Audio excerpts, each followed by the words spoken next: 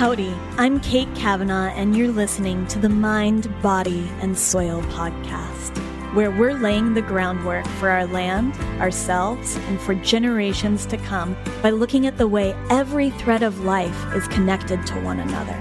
Communities above ground mirror the communities below the soil, which mirror the vast community of the cosmos. As the saying goes, as above, so below. Join me as we take a curious journey into agriculture, biology, history, spirituality, health, and so much more. I can't wait to unearth all of these incredible topics alongside you. Hello, everyone, and welcome to the Mind, Body, and Soil podcast. I am your host, Kate Kavanaugh, and I am honored to be here as we explore the threads of what it means to be human woven into this earth.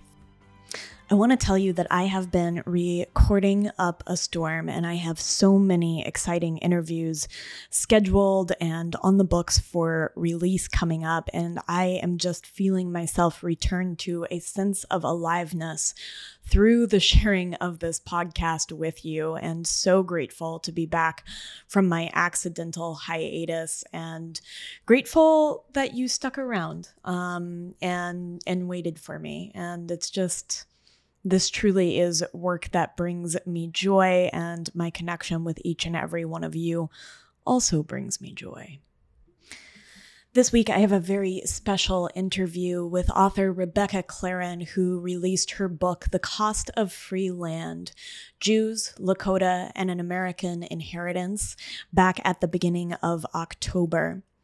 Rebecca and I recorded this interview in late September before the events of October 7th and the following Israel-Hamas war.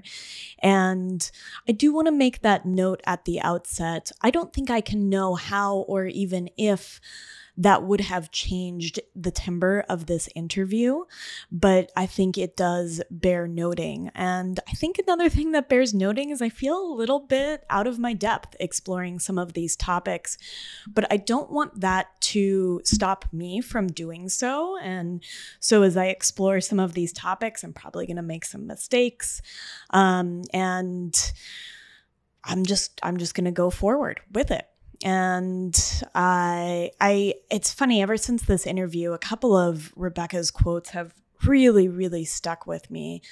And as we've been exploring some concepts of story on the podcast that I think we're going to begin to explore even deeper, one of the questions that Rebecca asked was, what are the stories we tell, and what are the stories we don't tell, and why?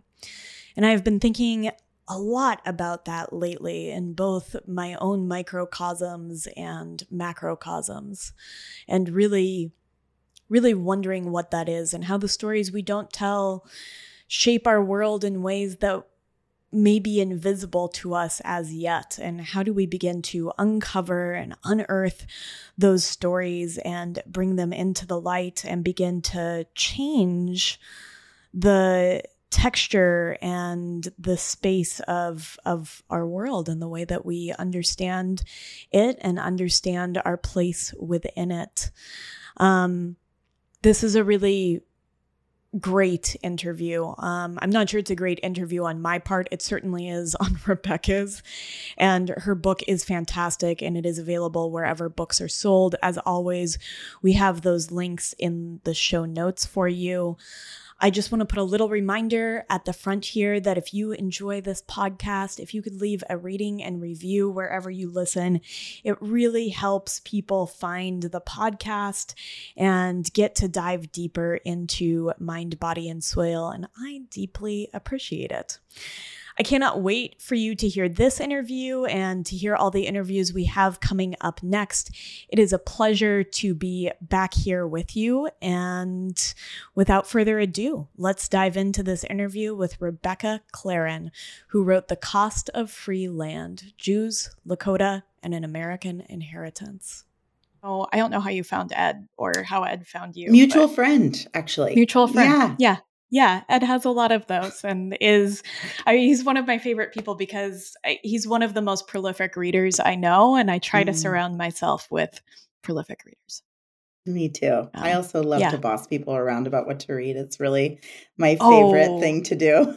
oh, I love that. I can't even I hope help you do some myself. of that here. I I would hope you love do some to. of that here. One of my favorite things about this podcast is that every episode usually produces a reading list. Oh, awesome. Yeah, God, I could really nerd out about that. Okay, I'll have to think about it. But yeah, yeah. I mean, I'm that person who's like at the library and I see someone looking at the shelf and I'm like, oh, read that book. It's amazing. And they're like, who are you? You don't even know me. I love that. I love that. And I think actually your penchant for reading comes through in what a storyteller you are. And this is actually what I wanted to start with was I wanted to, before we really dive into the book, I kind of wanted to pull back and talk about story itself, because I thought that this was such a salient theme in the book to talk about the ways in which we tell stories, both within a family, within a nation, within different settings, and how they connect to place, how they connect to time and our sense of it, and the idea that maybe they're linear when they're not necessarily, and how they're also rooted in language. And if it's all right with you, I pulled several quotes of you talking about story, because I think that this is really important. I think to a lot of the conversations that we're having right now is the way in which we view story. And you just did such an incredible job. So I'm just going to pull a couple of these quotes. The first is, in America, we are raised on stories that teach us that life moves in a straight line, with history safely behind us. After spending time in Native American communities, after reading ancient Jewish texts, after learning about the entangled realities of white immigrants and indigenous nations, I now believe that the past is threaded to today like a string through a seam. Look closer, and the string itself contains many strands. To pull on one is to expose a complex weave. I have a second that one of the questions that drove you throughout this process was, what are the stories we tell, and what are the stories we don't tell, and why? Which I think is just so important. And then I think everything you mentioned about story in here, but I'll read one more. For as long as I can remember, I have leaned towards storytellers. My own children ask me all the time for a real story, something that really happened, that's funny. Rarely in any of these stories, the ones I was told and the ones I tell now, does the narrator cast themselves as the bad guy. It's only recently that I find myself listening to these stories with an ear towards what is left unsaid. Listening in this way, the spine of each narrative cracks to reveal a far more potent meaning. I just love this, and I want to finish up with last quote. Because, of course, both the stories we choose to tell and our decision not to tell others create the myth we pass to future generations. And so I want to talk a little bit about story, and also where story becomes a part of myth making. And to kind of maybe tease out the difference between the two and just what story means to you. Oh, I mean, so I think I've been thinking a lot about how from the time I was really young, I have had this sort of deep existential question and like a deep realization of my experience of like this conversation we're having right now is not necessarily the experience that you are having. And I think that reality, that sort of deep concern that when I realized this as a young person, it's probably part of what has driven me to both be a reader and a writer, is that idea that as writers, we can extend, it's an imperfect solution, but we can really extend our own ideas through time and space onto a page and like feel more connected to others. And it's imperfect. I think there's also some sort of longing for control, to think if I can communicate super perfectly here, everyone will know exactly what I need and what I want and what's happening.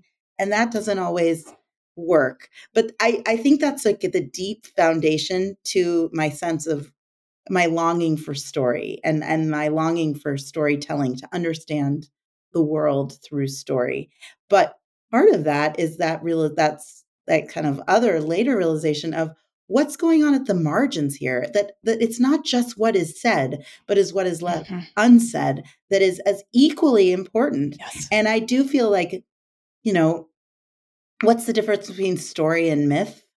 I'm not really sure, to be honest. I don't know the difference, but other than like maybe myth is something that we take to be true when it's not, that there's like, I feel like when you talk about myth, you're starting to sort of have an opinion that the story is not maybe as accurate as you always believed that it was. And so to me, I think there's like a wobbly nature between all of these things. And I was very driven. I have always been driven to sort of recognize the limitations of journalism and storytelling and truth telling, and also feel like this is what we have. So, and it matters so deeply to me. So I'm going to use the tools, as imperfect as they are, to make connections with other people. I think that's such an important perspective and take, that stories were limited, and the way that each of us perceives something is going to be based on our personal experiences and how it's shaped that. And I think that the way that you tell all of the stories in The Cost of Free Land has an eye for the way that story is passed through generations, how it's passed through the lens of history and what is said and isn't said, and what is existing, like you said, at those margins or those voids of what might be unsaid.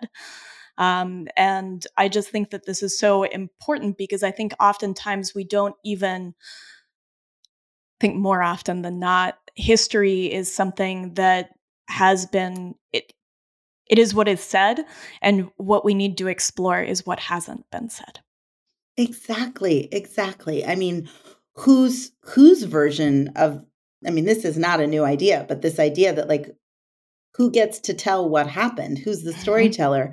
We in America tend to think that if something's written down, it's more valuable than something that is said. So, as you know, oral traditions have often been discounted as being as legitimate as something that was written. But who could write, and who had access to printing presses and disseminating that kind of information, versus the oral history and traditions of the Lakota Nation, for example, where the way the story was told, it was very important. It wasn't written down. It was this like the experience of hearing an elder tell you a story.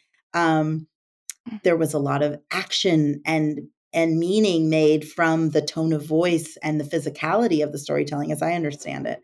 So that those things are lost when we write them down. And I mean, that's just another piece of what's at the white space around the edges of a telling. And I will say, for me, I grew up being so captivated by these stories of my ancestors on the South Dakota prairie.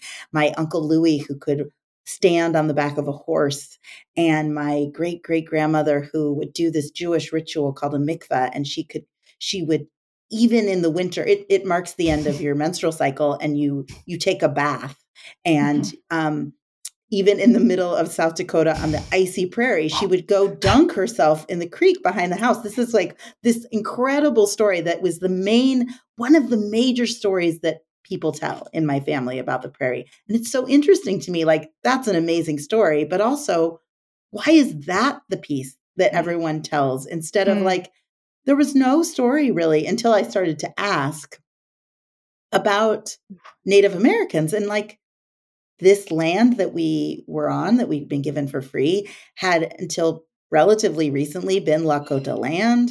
No one talked about that. No one talked about, the Native people who were living on the nearby reservations. I, as part of my research for this book, interviewed every single person of my mom's generation and older who is still alive. The people of my mom's generation, they were not on the prairie, but my actually no, well, a few cousins actually grew up on the ranch. But they had hand-me-down stories. And so once I started to really apply some interviewing skills and reporting skills to these conversations, instead of just be sort of a passive listener in the way my kids are today of tell me a story, something true, that then I started to learn a few more complicated layers to the history there. But why is that the one that they told over and over again? There's something about like, she was so religious. Look at her. She was so perfect. This great great grandmother of yours. She was so tough. She was so uncomplaining. She made the best of things. And shouldn't you do that too? I love this question of what is beneath the stories we tell, as much as why do we tell those particular stories? And it's to pass down. I mean, so much of what you said, right? At some point, that was perhaps a value of who was telling that story, and the lens that they told that story through was to impart some piece of that. And I think that's true for all stories we tell within families, and also, I mean, within entire nations. Yeah. Oh, sorry. Go ahead. No, go ahead. Well, I was just thinking, I mean, I've been a journalist for 23 years, and I do think I couldn't have written this book or even, I don't think when I started my career, it was even, I didn't have the awareness that until you understand something more deeply before you interview someone, you don't know what they're telling you versus the pieces that they're leaving on the cutting room floor, even within an interview. So I think for years I would go out and I would report, and I would often feel like it was very important to be bringing fresh eyes and just sort of a open heart, open mind to these conversations. And I agree that's true. But if you don't have deep understanding of a place or an issue or a community, then you don't actually have the tools to sort of interrogate what isn't being said as much as what is. I want to ask, just because you've brought this in, I really want to ask, like, what, as people that want to better understand stories, like how can individuals, how can reporters gain those tools and that depth of knowledge in order to better understand what is not being said within a story? I mean, I think it's really different depending on where you are and who you're talking to. But I do think and I know reporters, and often myself, are on deadline and are working with limited resources and limited time. So I have a lot of compassion for anyone out there in the field trying to do their job as well as they can, with often just not enough time and money. But the more you can have done a deep dive, read as much as possible, found oral histories about a place or a people, like not just be limited to like one book about a place, but really look at, in a perfect world, you have time to look at how has the news of this place been reported in the more recent past, in the deep past.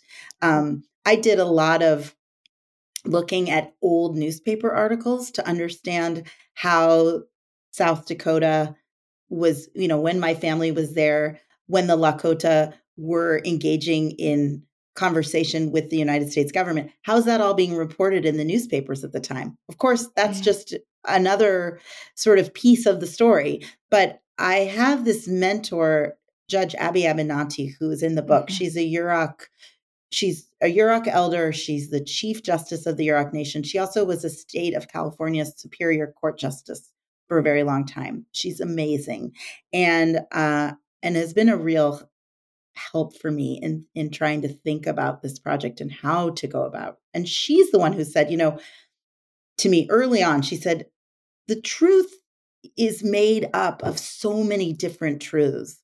It's like when you have a case, when you're interviewing eyewitnesses in a court case, they all were there. They all saw the car hit the person.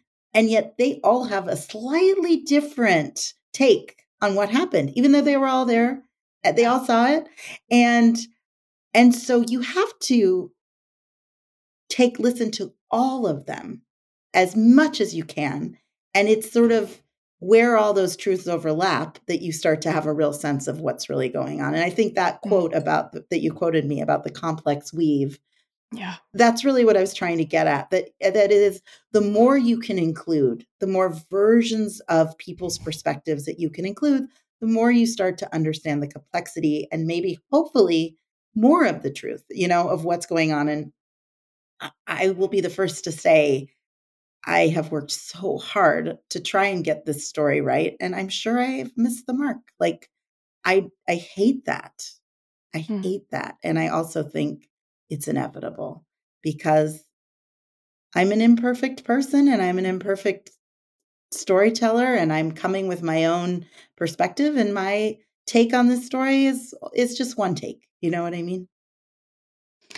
I absolutely know what you mean, and I think that's a beautiful, I'll call it a disclaimer.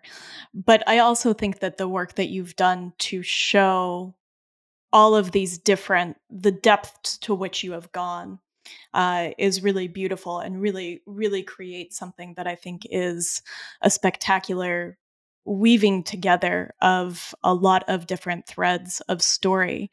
And I wonder with that, one of my goals for this interview, I'll just tell you and whoever is listening, is I really want to draw people into the book. And I want to do that by maybe teasing at some overarching themes where people can really get into the idea that they want to pick up and read this story. So I don't want to fully reveal every piece of the story as much as I kind of have pulled out some sort of thematic elements.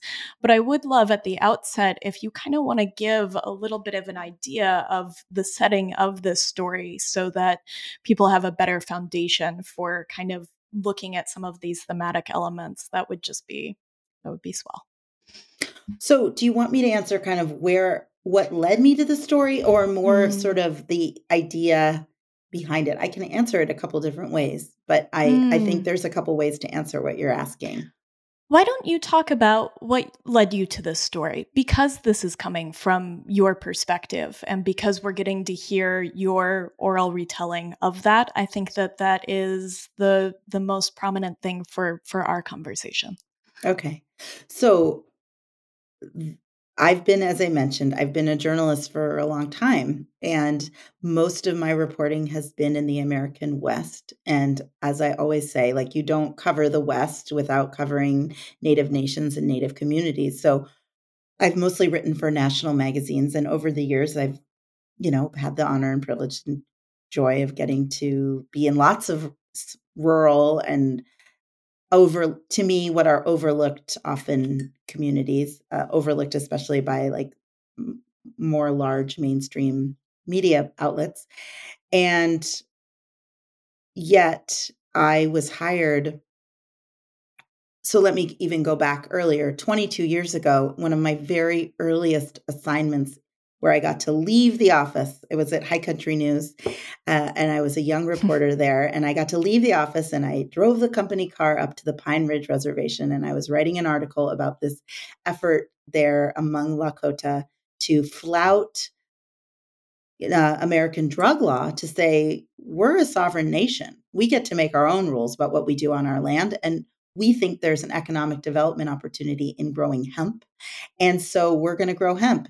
And the Drug Enforcement Administration disagreed with this effort and kept burning down their hemp fields. But I was there interviewing people about this. And I had no idea what I was doing. And I had no idea who I was.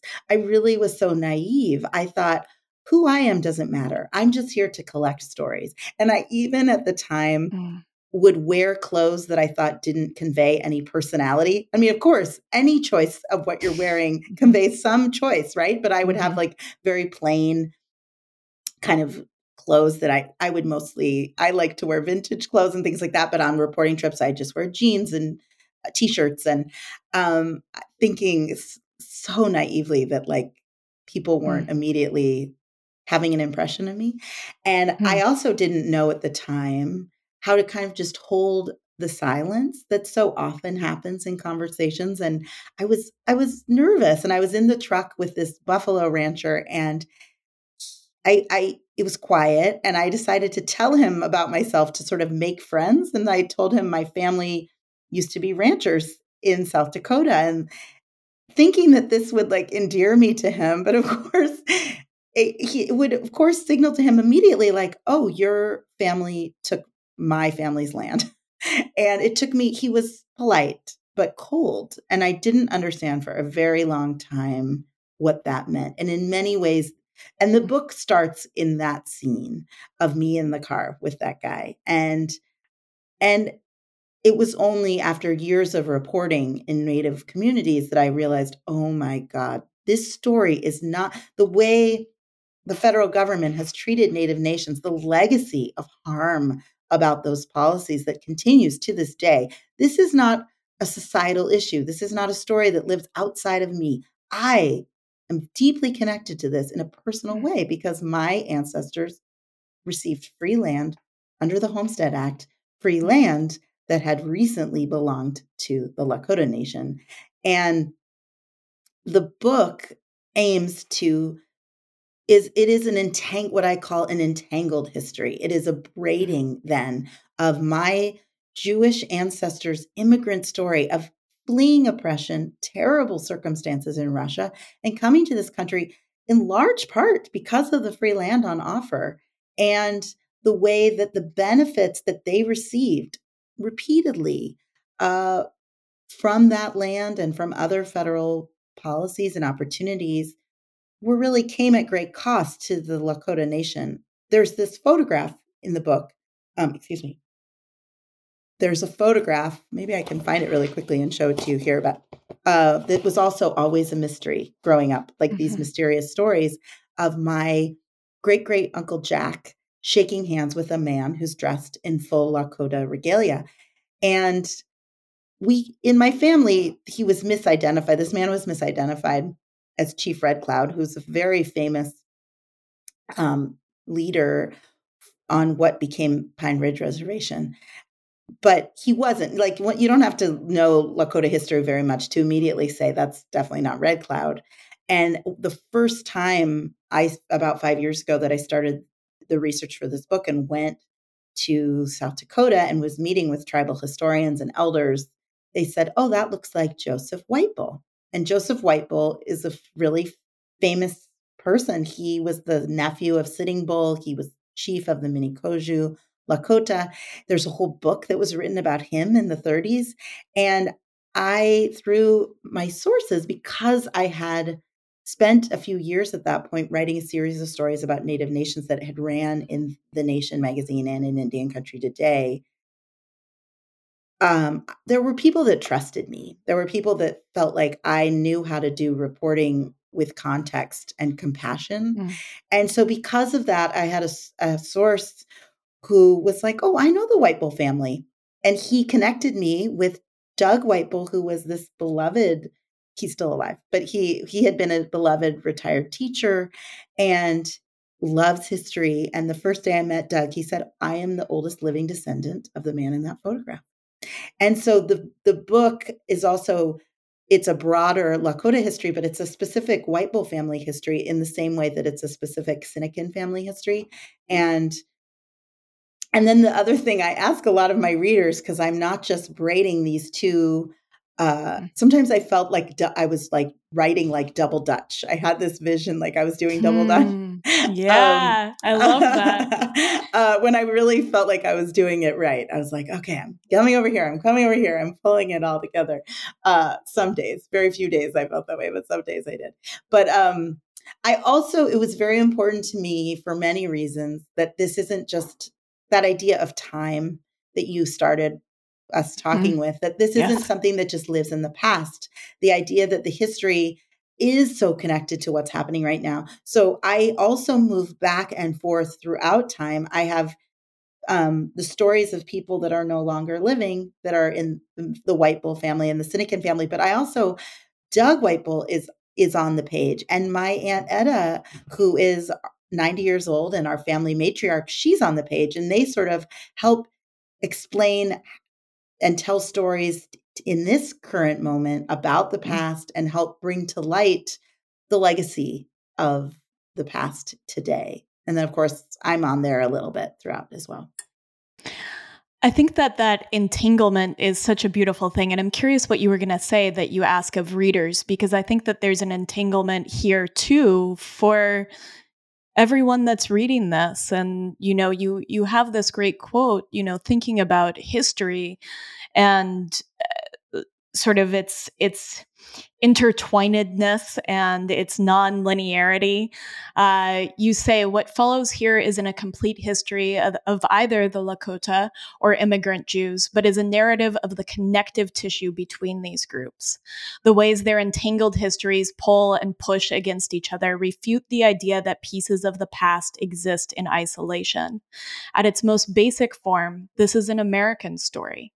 It belongs to us all. And so I'm curious what you were going to ask of readers, but I also want to say that connective tissue, which I think is such a beautiful metaphor, something that's really tangible, entangles the reader into the story and their personal history. Oh, I love that. That's so cool. I love that you saw that.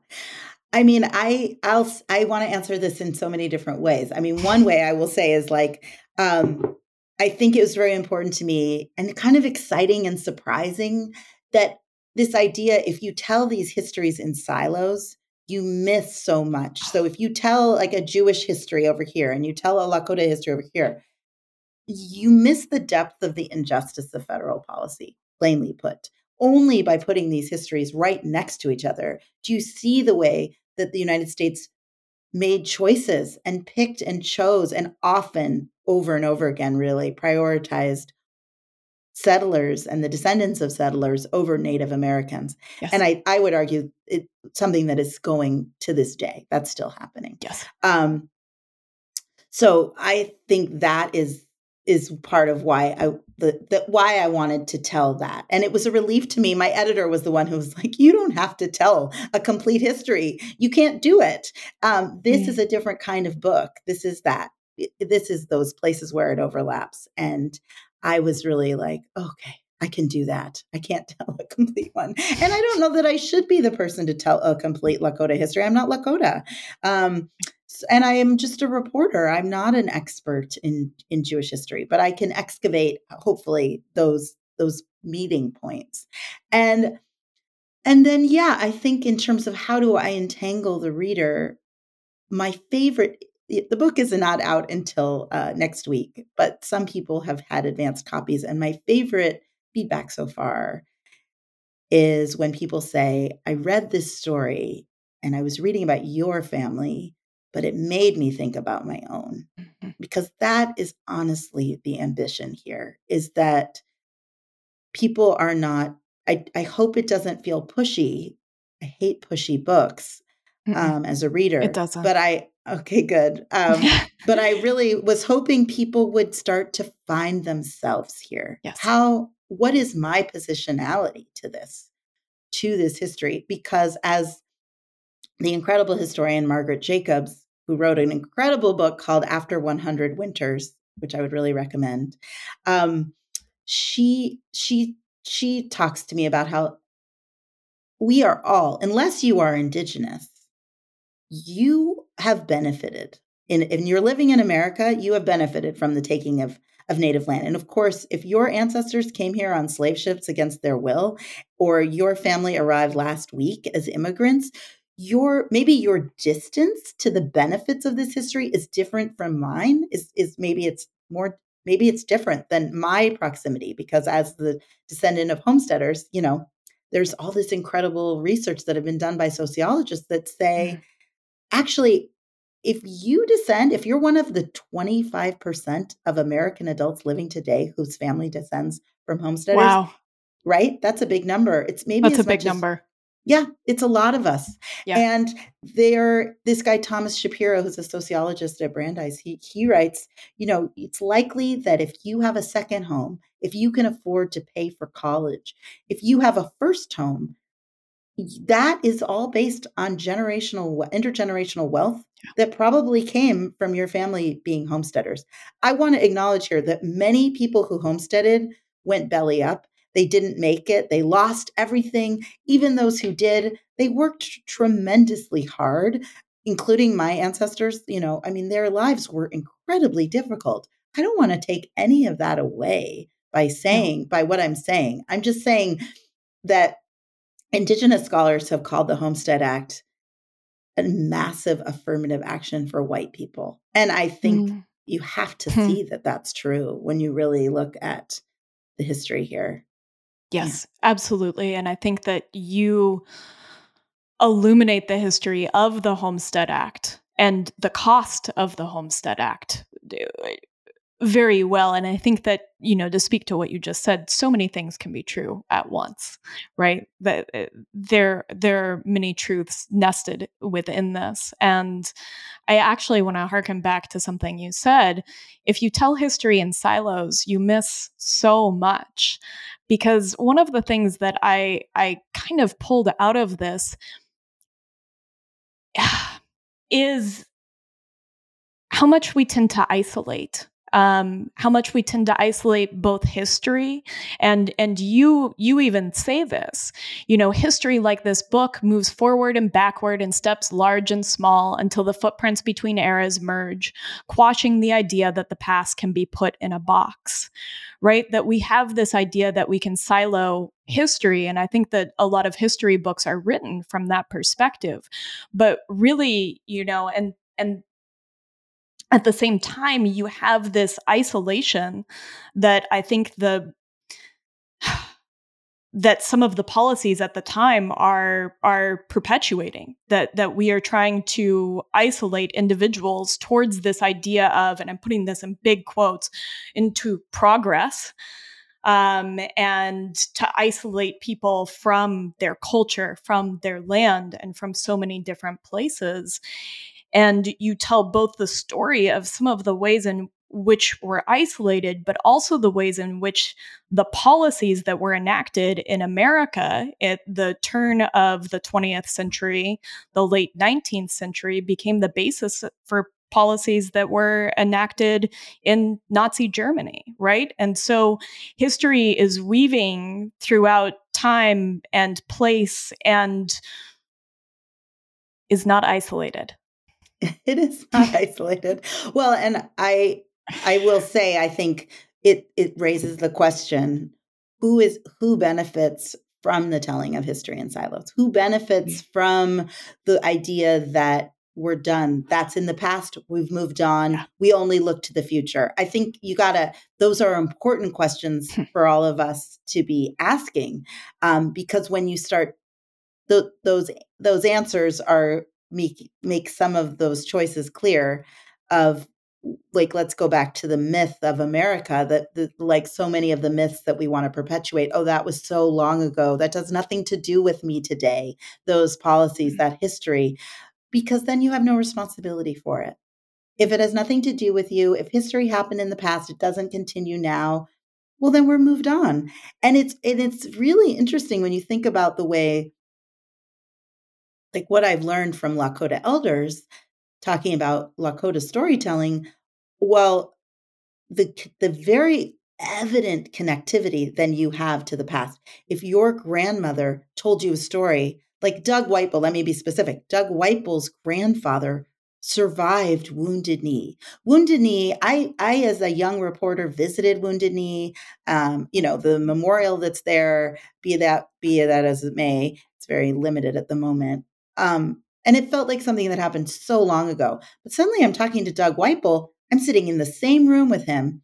This is something that happened to his grandfather. History is alive in a different way right there, So, and then I just want to revisit, you raised this point that I feel like is to me, was like a really surprising and fascinating thread of the book that I didn't plan to write about when I sat down to write this book, which was the connection between Hitler and Nazi Germany and American policy. I Yes. write in the book about how, like, as a kid, I was obsessed with the Holocaust. I was like, I read any book I could get, starting with Anne Frank, the Diary of Anne Frank, but just like any book I could get my hand on. I was so interested. I can tell you I have a kid right now who's very interested in the same way, and it's totally unnerving. And I don't love that my kid is so like wanting to read about these awful things and they're 9 years old, but be that as it may. When I was talking to Doug at one point early, he said to me, your people survived a Holocaust, and America, it was the day after International Holocaust Remembrance Day. And he was like, your people survived a Holocaust. We should definitely talk about that. That's important. But my people survived a Holocaust here in America, and it lasted for 400 years and no one ever talks about it. And Yeah. and he's the one who told me that Hitler based many of his policies on American policies to restrict the rights of Black Americans and Native Americans. There's another book that we should add to that list called Hitler's American Model that was written by James Whitman, and another called Learning from the Germans by Susan Nyman that both are amazing. Caste, Isabel Wilkerson's book Caste, references them as well. I would add to that too, because so many of the eugenics policies that were enacted on Indigenous people in America formed the basis for eugenics policies in Nazi Germany, which Adam Rutherford talks about in his book Control, which is, and eugenics that continued, into the 70s, sterilization policies that were happening to Indigenous people in Canada as recently as 2018. And so, policies, both for many different policies, formed the basis of that and were interwoven. And I was so struck when Doug says that, when Doug talks about a 400-year Holocaust that we barely talk about, that is not written about in the history books, that has been siloed and isolated and obscured from the story that we tell ourselves as Americans about westward expansion and about the Homestead Act. And I think too, some of the, and I'm curious what you think about this, some of the rugged individualism that I think came out of that time frame that has formed a lot of American myth making.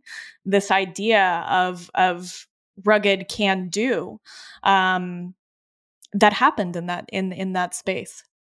I mean, this isn't in the book actually, but it's something I think about all the time. A Lakota friend of mine talked about all these pioneer societies, like these societies that honor, celebrate the pioneers or celebrate being a descendant of the pioneers.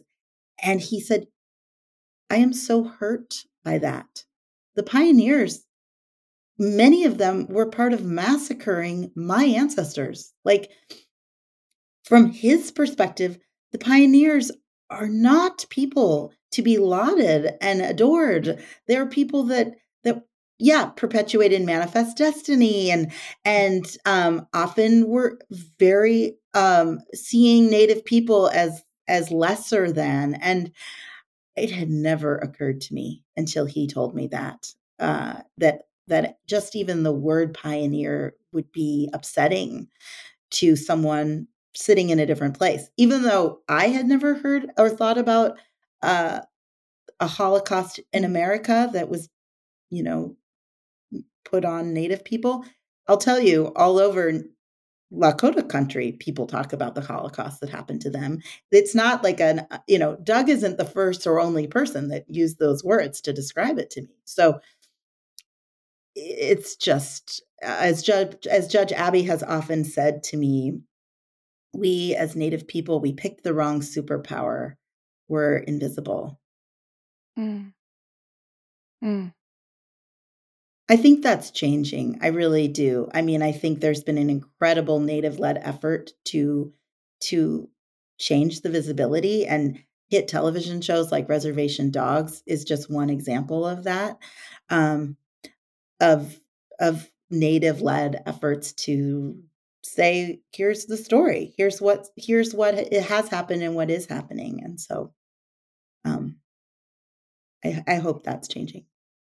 I hope that's changing too, and I think that stories like the one that you tell in The Cost of Free Land, I think opens up wanna maybe some curiosity on the part of the reader to explore history beyond what has been told to us in school systems or in books. I mean, I know the New York Times recently ran a piece looking at the boarding schools that so many Indigenous people were forcibly put into during that time frame and some of the deaths that occurred as a result of that. Um, you, Yeah, I mean, thousands of children were yeah. died, and I mean, one of the most horrible things I read about was the treatment of children at these schools. It's just awful. And I will also say some Native people had a good experience at these schools. So it's not uniform, but most people did not. And Yeah.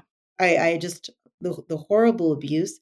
These were not schools meant for like to turn Native American children into the next president or doctors. They were absolutely training grounds to assimilate Native people, to make them white laborers whose jobs were no longer dependent on land. And so one of the most horrible things I read was, so kids would only go to school in the morning. They would only have academics in the morning. And in the afternoons, it was industrial education. They would learn how to do the laundry, how to be carpenters, how to Oh be God. farmers. And the little children who died of disease or were murdered by abuse at these schools, their classmates in the carpentry department would make their coffins. And it's just horrible. Hmm. Yeah, Just horrible. yeah. I mean, there are no words for that, and I think that's something that we haven't seen, and I think again that speaks to this idea where so much of these policies were about isolating families, isolating individuals from their culture. These were boarding schools where culture was the first thing that people were cut off from, that children were cut off from, that their hair was cut, that their languages were barred from being spoken, and just a deep sense of isolating in order to create this idea of capitalist individuals. I pulled a quote about this, looking at the Dawes Act, and this is from Henry Dawes, that the idea was to, and this is end quote, to take Indians out one by one from under the tribe, place him in a position to become an independent American citizen. And then before the tribe is aware of it, its existence as a tribe is gone. Dawes goes on to say, give him a farm, the thinking went, and he will spring into the shape of an independent capitalist, transforming the reservation into the Jeffersonian ideal of a society of farmers. I mean, the policies get really complicated. And as far as I can tell, there were people who were true believers in this idea of social uplift and this idea that like, Mhm. oh, these are people who we need to help evolve. I mean, really big quotes around evolve. And we can, by giving them Christianity and education and farming, they will evolve and be white. But there were other people at the same exact time, policymakers who I think, and the experts I've interviewed seem to think we're less, like, far more interested in how do we get these nations of people whose lives are dependent on land, how do we separate them from that need? So how do we break their culture and religion and their economics to needing land so that we can take the land? And in like a very simple way, that's what this was all about. I don't think you can say accurately it was only that, but I think it was certainly partly that for sure. And then there's this like window dressing and accessorizing of, oh, we're doing this for the good. It's being sold to the American people as this is really good for Native Americans. This is great. I mean, there was like all these policies that took so much land away from Native Americans that were called like, this is in the New York Times. They were reported as like the Emancipation Act for Native people. This is going to set them free. So we have a different perspective now than we did then. Yes. And I think that a lot of that perspective, I mean, the idea of social Darwinism, I pulled up, my friend James sent me this book, The Political Gene by Dennis Sewell, and looking at some of those sort of social Darwinism that had happened of the time and the idea of what it meant to, and big quotes, civilize people.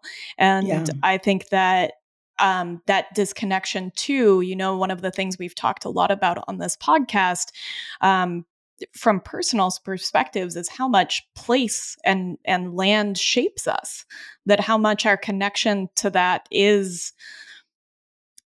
a very important connection. And so to be severed from land, from place, and from all of the things that represents within your space is unimaginable. And you tell some stories in the book about just the depth of that, and the way that policies shaped that and further shaped it in some of these places where kids were sent away to schools, and this act of civilizing or creating a class of workers too, which is something that we've touched on this podcast, that happens actually throughout time in a variety of different places to create these systems. Yeah.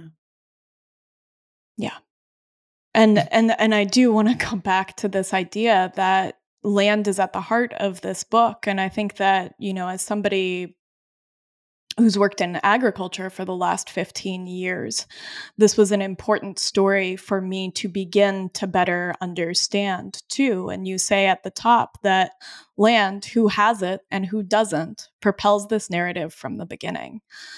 And I think that this is interwoven into so much of some of the stories that we tell, even within agricultural spaces. What do you think? Like, why? What? I am really interested in this idea of like, what counts as a connection to land that's something you can sort of hold up as having claim on it. You know what I mean? Like, it's on the one hand, the Lakota Nation and many Native nations, as I understand it, as I've been told, is like, consider their spirituality, their whole existence as a people and a nation as tied to specific places. That's a pretty strong claim on a piece of land. But I've also interviewed like the descendants of homesteaders who are like, this is my family land. It means everything to me. It's who I am. It's my whole identity. And that's true to them. I have this interesting experience of always sort of having this idea that because I descend from these ranchers, because that was so much of the family story about who we were, that was something that was like a deep piece of myself. And really only while reporting on this story, like I kept going back to South Dakota and walking the land around the ranch and on the ranch and like waiting to feel something, waiting to feel like this is my place. I'm home. I'm here. And I never ever felt that way. Actually, I felt I never grew up in South Dakota. My mom never grew up in South Dakota. Her grandmother was a baby in South Dakota, but her family moved to Minnesota. They always had the land, but she never really lived there. Like I at one point I talk about in the book how the very kind woman who's now owns the land that had been my family's, she had let my cousin Aviva and I come and walk around, and there was some like kind of what my husband accurately described as junk, kind of like old bits of nails and bottles and like, pieces of what maybe was like a piece of wood from the old homestead shack. We had maps and we figured out where their land would have been on the ranch. And, I bring this stuff home and I give my husband this like old glass bottle and he's like, what? Like, you could have brought me a keychain. I would have liked that. Like, it's like, what is this? This is not that awesome. And I, on the one hand, I still sit at my desk at home. I have a window I look out, and on the top of the window is this like old wooden piece of wood, and has a bent nail coming through it. And maybe it was a piece of one of my ancestors' homes. On the other hand, it really means nothing to me. Like, I grew up in the Northwest. I feel really at home and a sense of groundedness when I am hiking in a rainy place with big trees and a river nearby. Like, that's the landscape that I have mapped onto. And my connection and my family's connection to each other has so much to do with storytelling, which is very Jewish, has so much to tell with food, with caring for each other, showing up for one another. It really has nothing to do with land. So I don't have answers for this. I think it's interesting. I feel like it's an evolving question for me of what gives us a claim on land. Oh, I don't have an answer to that at all. And I think it's a really good question, but I do have my perspective and experience. I don't know if it's relevant to the conversation, but I'd be happy to just like share briefly. I don't, my experience working in agriculture is that I feel like I am a part of an ecosystem, right? That my actions within a space affect all the species that are around me, and that I am interconnected to, that we are sharing this space, and whether it is the breath that I breathe out, the carbon dioxide that becomes plant tissues, or the food and the inputs that I might put on the land, that there is this conversation that is happening between me and a space. I don't think that gives me any claim. I think it gives me a sense of responsibility.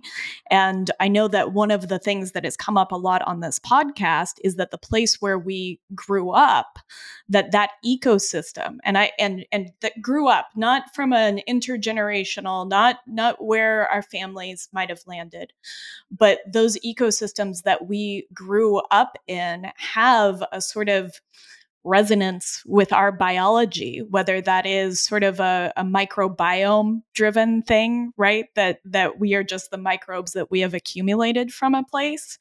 And that feels like home. I grew up in Colorado, and when I am in the Rocky Mountain West, that is when I am home. I live now in New York, Vermont, and I feel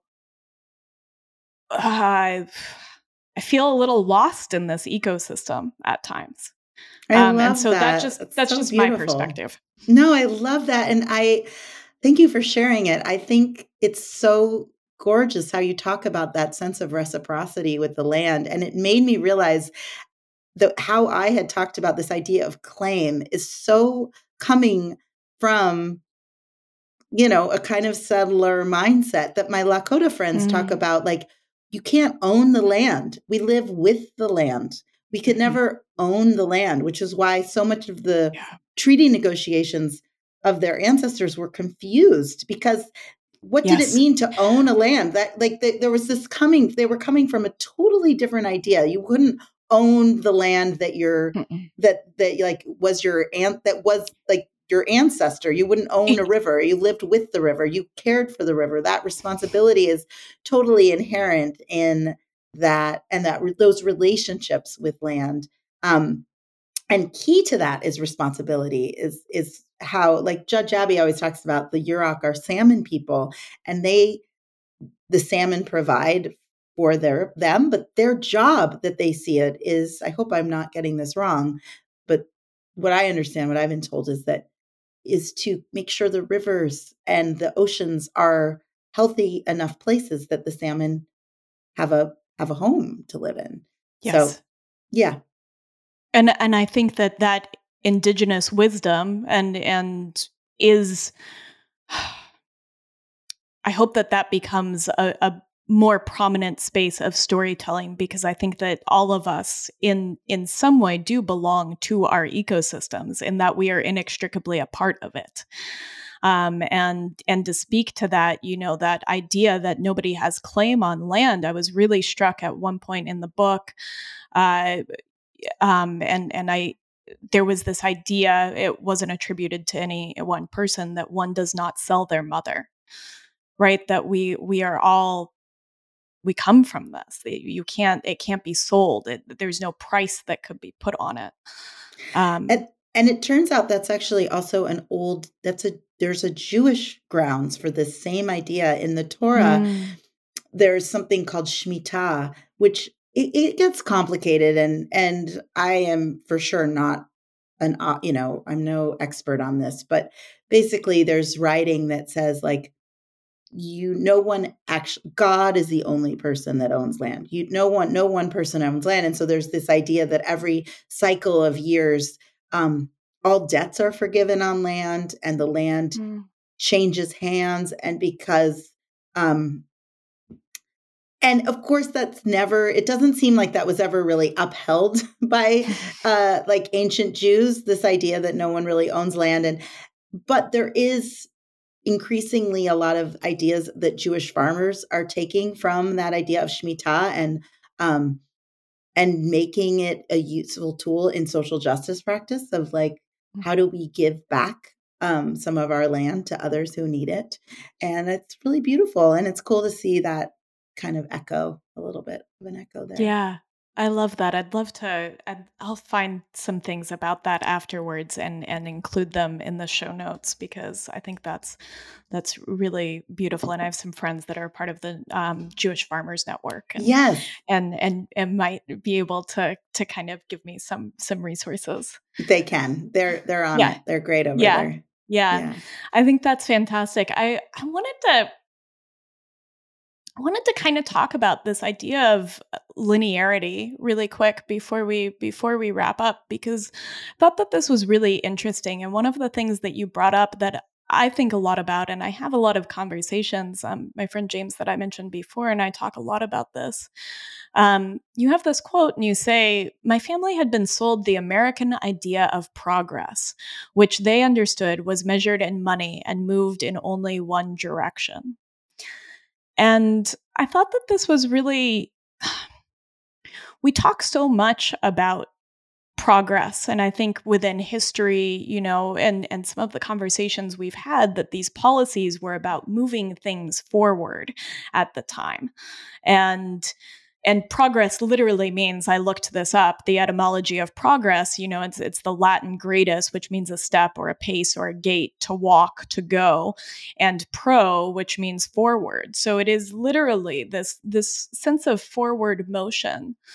And one of the things that I think is important about looking at history, which was my least favorite subject in school and has become my most favorite topic to discuss on the podcast, is that it helps us understand where we are going to a degree, or what is happening in our present, and to give us context for how we've gotten here, which is incredibly important to help illuminate this idea of the container that we're sort of given, right? That there's these sort of bumpers that history gives us, where outside of it, what we may not see isn't becoming a part of how we move forward. And so I kind of wanted to ask you about this idea of progress and where history ties into that, and through the lens of this book, because you did such a beautiful job that our past is also our present, and it is also our future and where we're going. I think a lot about how when we're stepping, I know you love to walk, and inside of every step is a fall. Like, you don't move forward without being unbalanced. You have to, you are risking a fall. You are unbalancing to move in any direction. And And so I was just thinking about that idea of progress. Like, how do we include in the idea of progress that instability that's inherent in it? And I don't know if I'm answering your question here, No, but I love this. This is exactly where I wanted to go. I didn't know I wanted to go here, but this is exactly where I want to be. I mean, I've been thinking about that a lot for a long time, and I I think that it's unkind to ourselves and to our ancestors and to our future descendants to not include the complexity. And I think we can do it.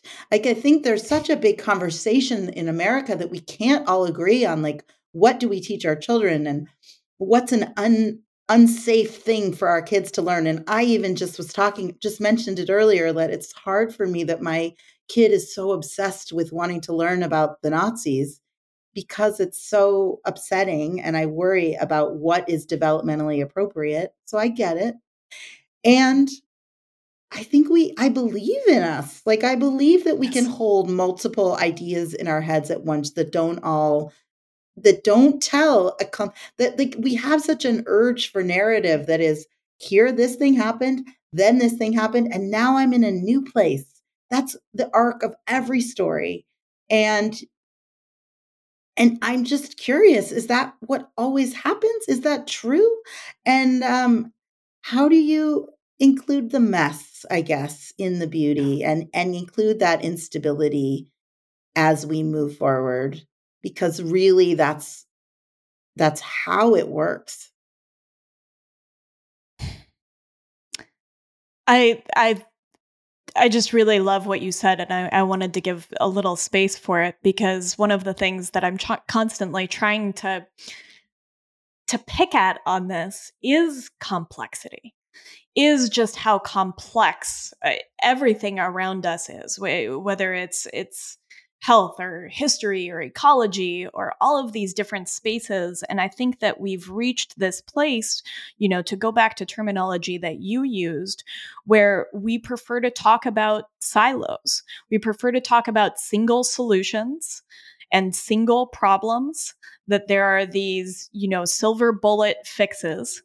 And we lose how interconnected everything is.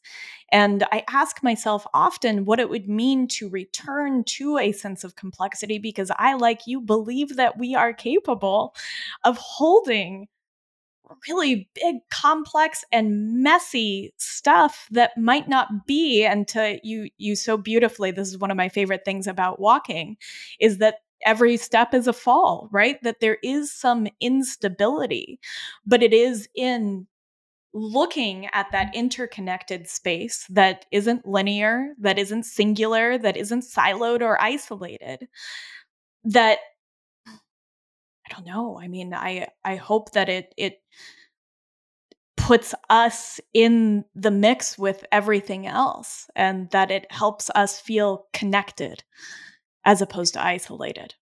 And I think, Judge Abby, at one point, I was like, how do I, as I was grappling with everything I was learning, and she said, you don't have to do everything all at once.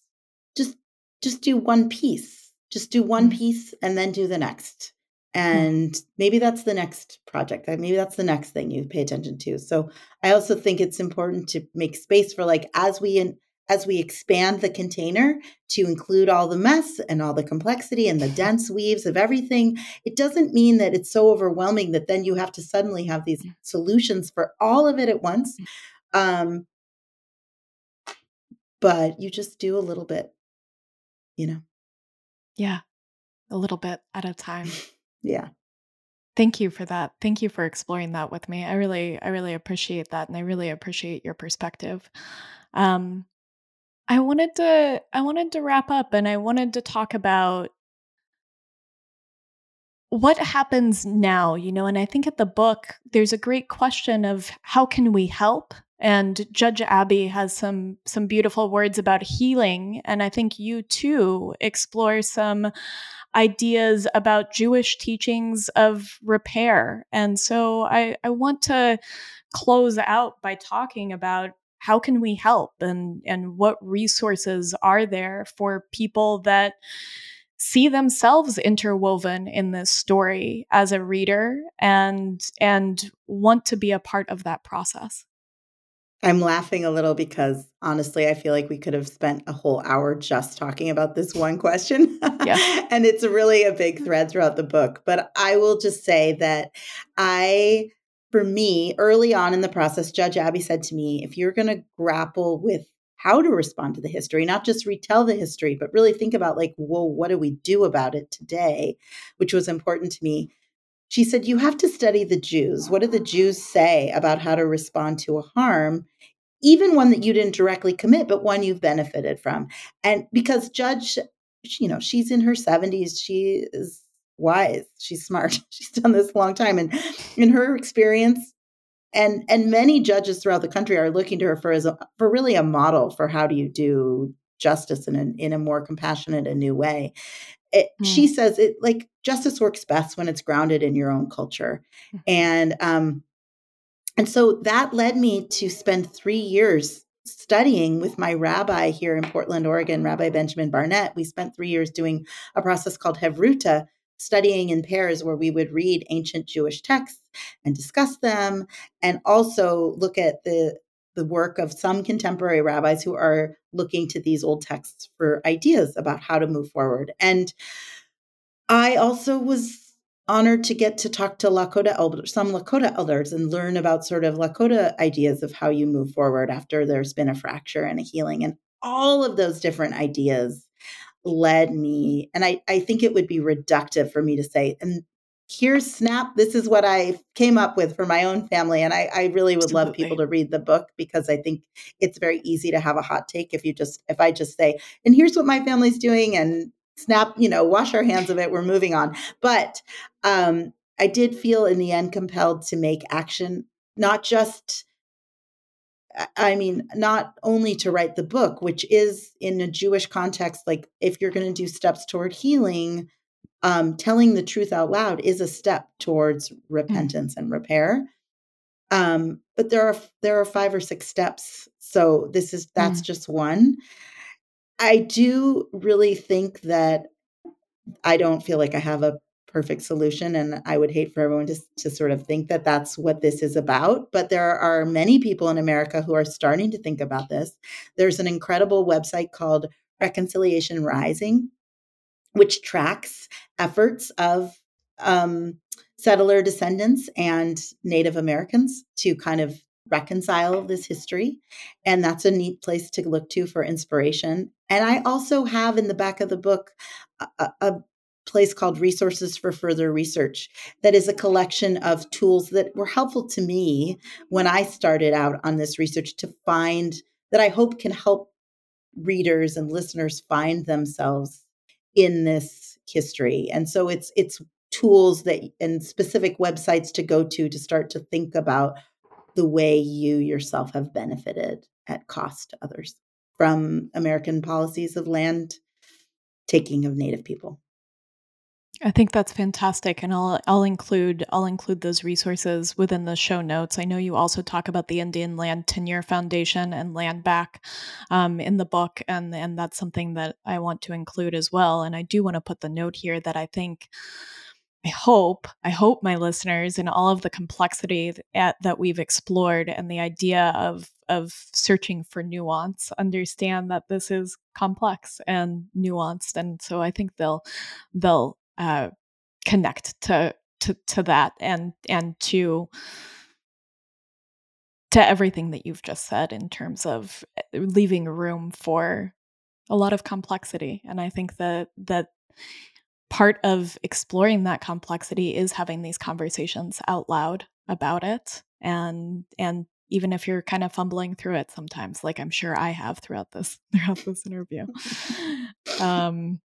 Well, I think that's beautiful, and I I really want to ask people to read this book. I mean, as we begin to wrap up, I really want to leave space for just what incredible stories. There are so many stories in the book. And I hope that we teased at some of the greater themes in a way that invites people to explore just how beautifully you have woven together so many different threads. And I think that the apparent care and depth with which you've done that does draw the reader in as their own thread and also speak to something that is incredibly complex. And I'm super grateful to you for doing it and for drawing me into the story as well. Thanks, Kate. Yeah. Do you want to tell people where they can find you and where they can find The Cost of Free Land? You also have, on your website resources of the journalism that you've done over the years, which I think speaks to an agricultural community, to a Western community, which just everybody. So I have a website. It's www.rebecca-clarren.com, Clarren. And there are a lot of information about the book. I wrote a novel that was based in rural Colorado that came out 5 years ago called Kickdown. There's information about that. And yes, as you said, I've been writing about the land and denizens of the American West for a long time. So there's links to that. The book, The Cost of Free Land, is coming out with Viking Penguin on October 3rd. There's an audiobook that will be released that same day that I recorded. So if you like the sound of my voice, you can check that out.